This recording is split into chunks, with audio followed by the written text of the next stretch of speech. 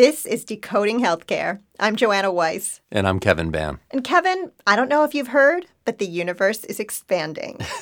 Yes, I've heard. The universe is expanding.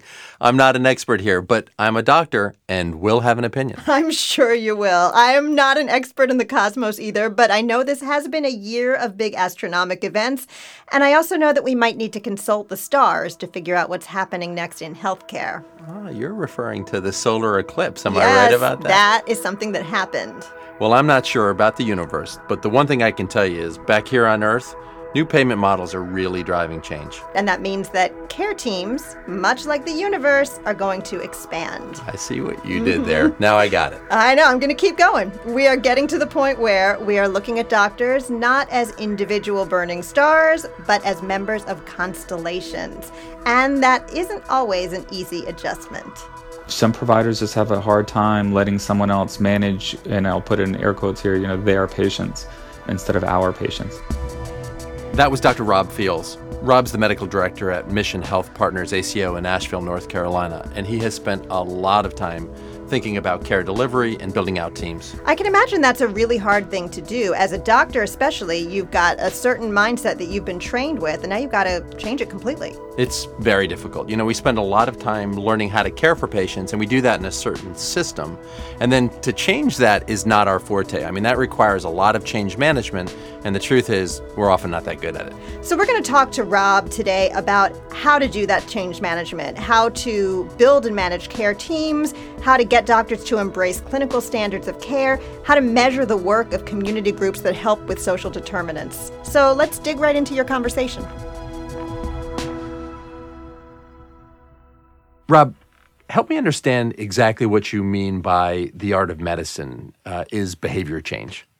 What we're finding is that the knowledge and the clinical decision, sort of internal algorithms that we go through to make clinical decisions, more and more are being replicated in an artificial intelligence sort of way. So we can go online, for example, and any consumer can go online and get base knowledge on how to manage heart failure or diabetes or high blood pressure. So the knowledge is really it's less of a secret than it used to be. That's not really the art of it at all. And the joy of medicine, but the really important parts when I think about the art of medicine are the patient interactions, is how do we motivate behavior change in patients to self-manage their chronic illnesses and get to better outcomes. I think that's the challenge. So when I think about the art, is less about the knowledge, but more about how do we get patients to ingest or how do we transfer that knowledge to patients in a way that they can absorb and then do something with it. How do we get patients to change their diet, to exercise, to do the things they need to do?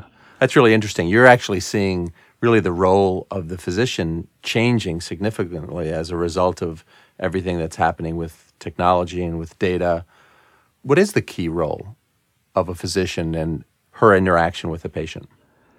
I think simplistically you could say that it's more of a coaching model. But maybe I would call it informed compassion. What patients are looking for, certainly in the primary care side more than anything else, is less of a technician.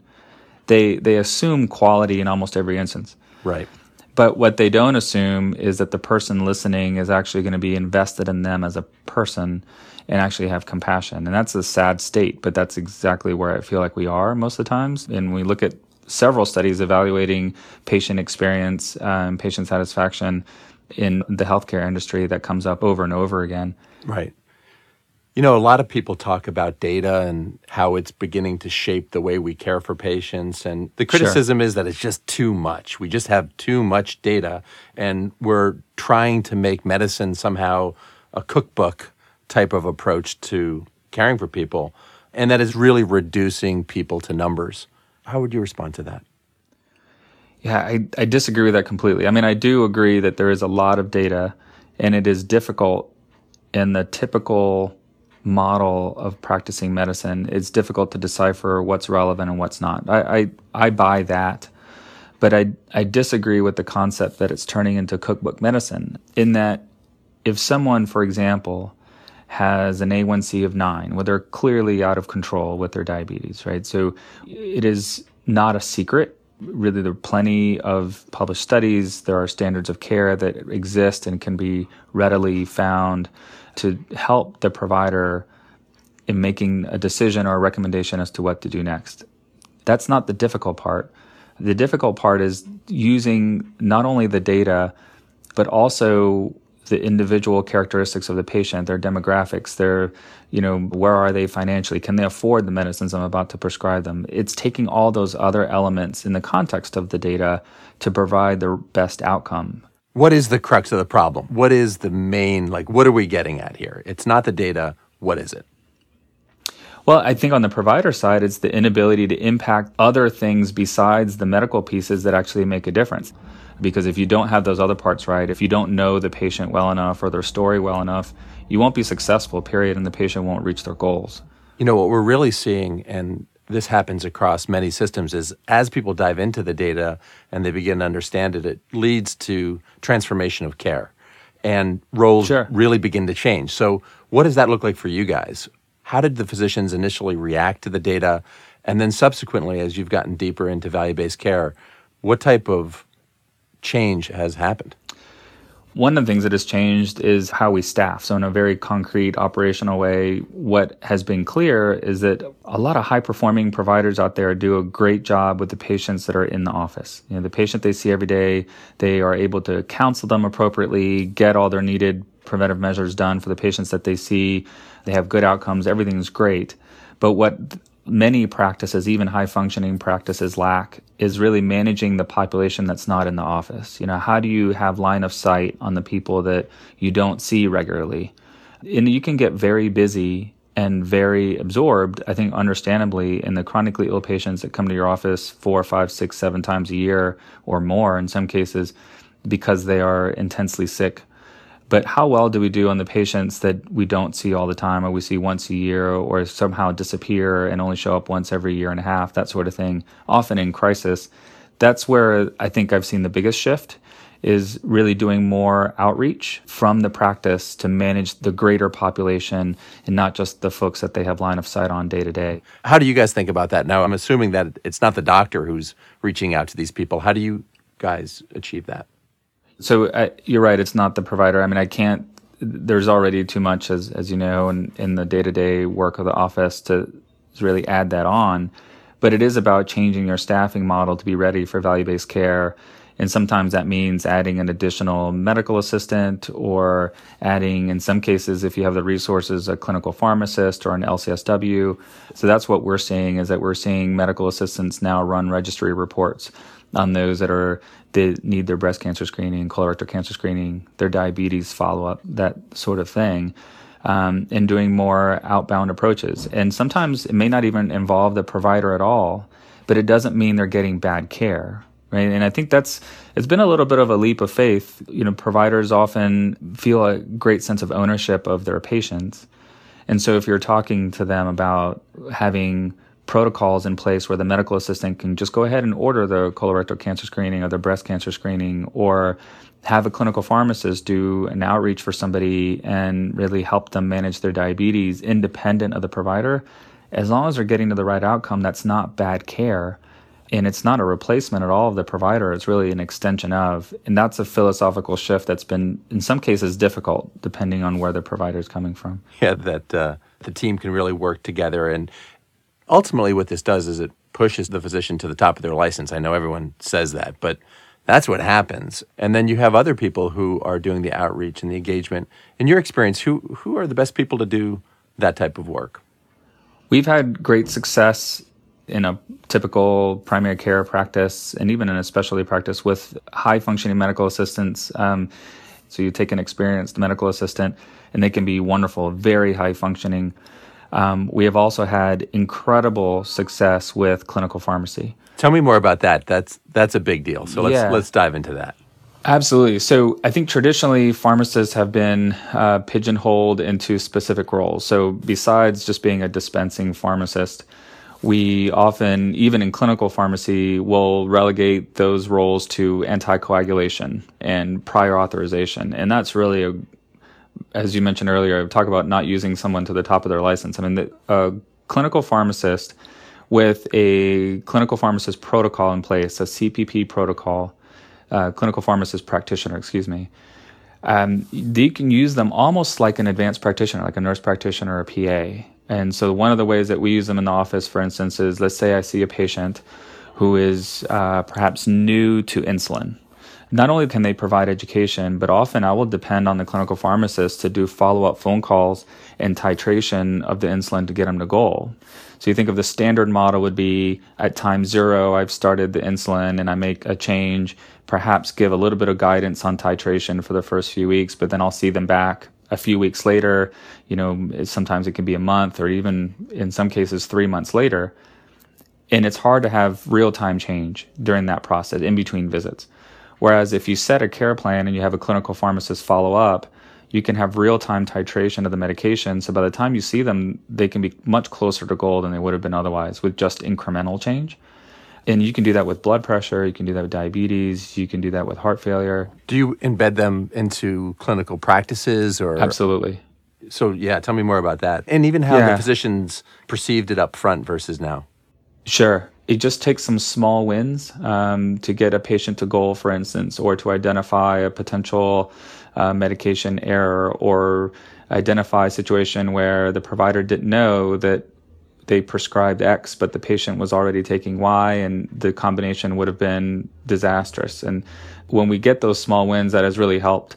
Financially, we are not fully in the value-based world. We still, most of our reimbursement comes fee for service. So I think paying for a clinical pharmacist has sometimes been an issue. But there are some great published models out there using clinical pharmacists to do your annual wellness exams, which in the value-based world is huge. So if you can increase the utilization of the annual wellness visit and the completion of annual wellness visits, it helps in your attribution within the MSSP, for instance, as well as other value-based arrangements in the Medicare Advantage space. It allows for closure of gaps during the Medicare wellness visit. And it allows a fee structure that helps pay for the clinical pharmacist to do other work that's not readily reimbursed in the typical Medicare world. So it can be done. And again, in particular, in the value-based world, it can be immensely valuable. Yeah. In fact, I've had several conversations about if you could only do one thing, what would that thing be?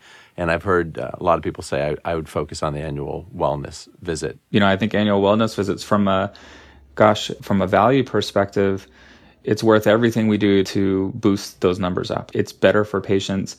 Providers in general do not like the wellness visit. It doesn't fit right into the provider structure or culture. The fact that it doesn't actually include an exam, for instance, is I think people have a hard time getting past that.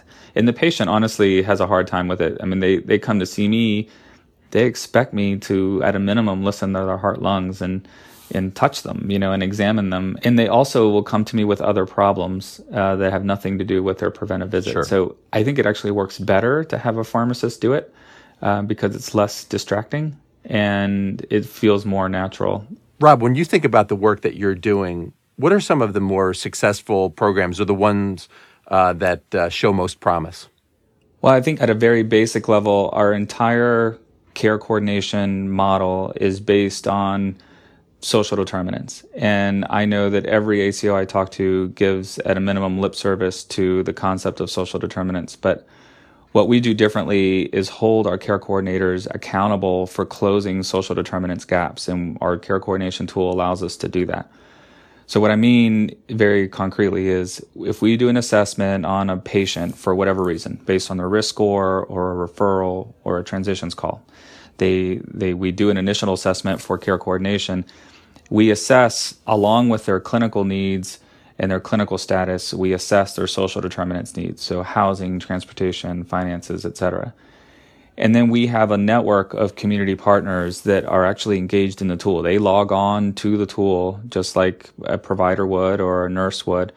And when they receive that referral from the patient, they have line of sight into the care plan.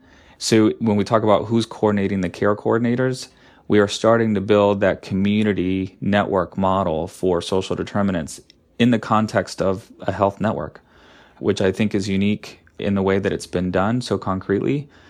And I think the other thing we do operationally, like I mentioned, is not only do we run typical productivity reports on things like number of phone calls, number of touches to patients, we actually track closure of what we call pathways, but as social determinants pathways.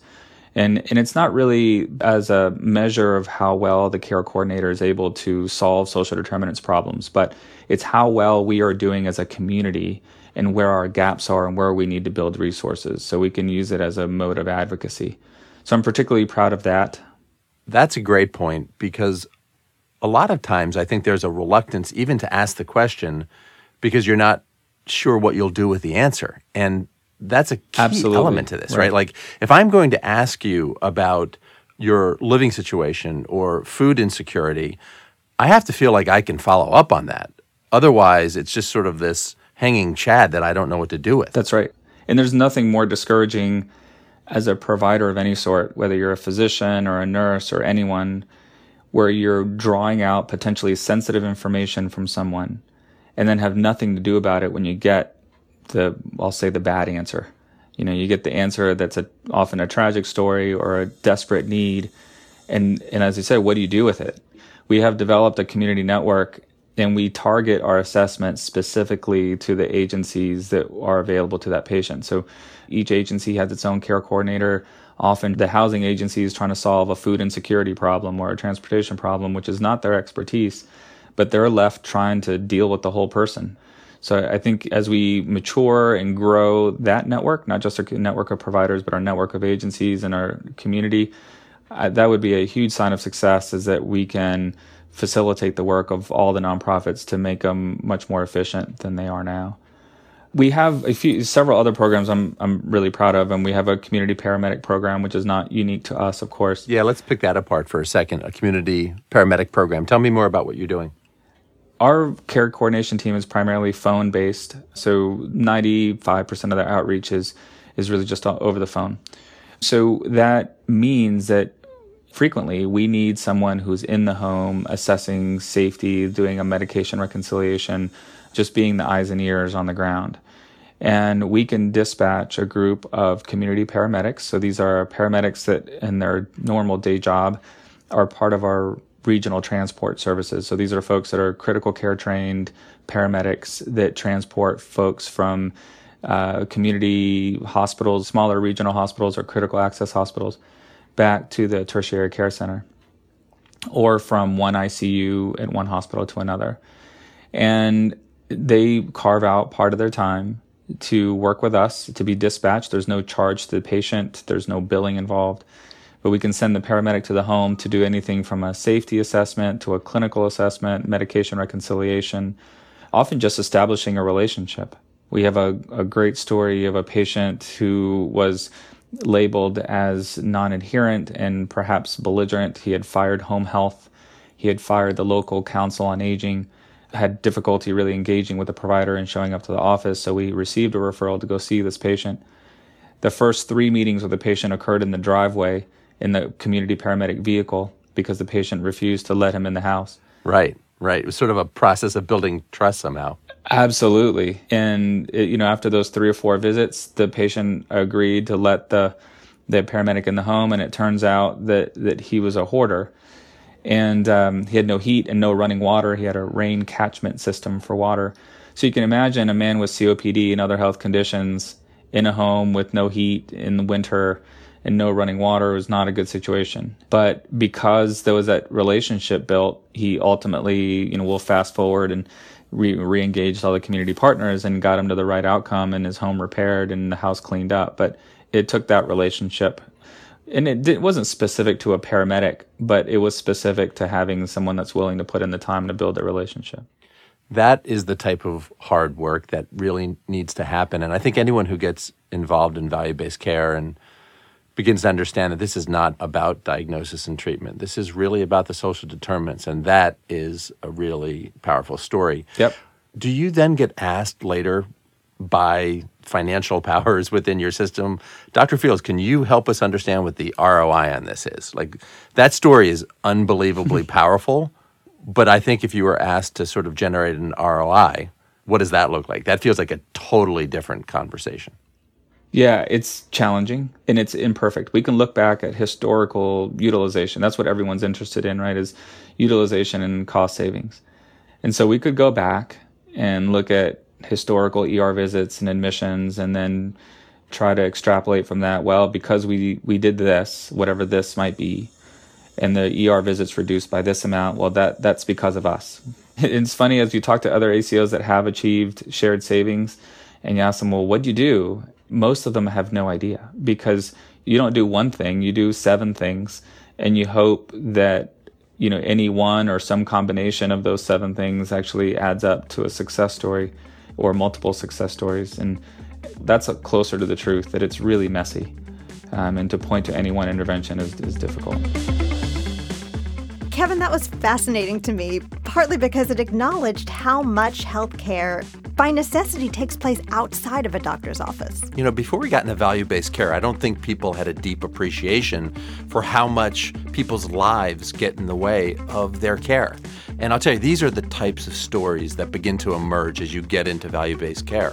These are really complicated situations that are going to require out-of-the-box solutions. And as you start to get into value-based care, as you turn the payment model on its head, it's the type of innovation you see. On the other hand, so much of healthcare is still centered in the doctor's office, and so much of this innovation has to be driven and supported by healthcare systems. There is a certain amount of blocking and tackling. This is meat and potatoes work that needs to get done. What Rob's talking about is very innovative, sort of out-of-the-box treatment schemes. But the truth is, doing the basic stuff, like managing your network, something we're about to talk about in our next upcoming episode, is fundamental. Right, not just financially, but because the information that you're gathering from those patients needs to stay in network as well. It's better care and really the right thing to do for people. Decoding Healthcare is a production of Athena Health. Our producer is Nikki Zase. Our engineer and composer and jack of all trades is Mike Moscato. You can rate and review us on Apple Podcasts, Stitcher, and Google Play, or wherever you get your podcasts. And you can follow us on Twitter at Athena Health. I'm at Kevin Ban, MD. And I'm at Joanna Weiss. And for more stories about healthcare in America today, go to athenainsight.com.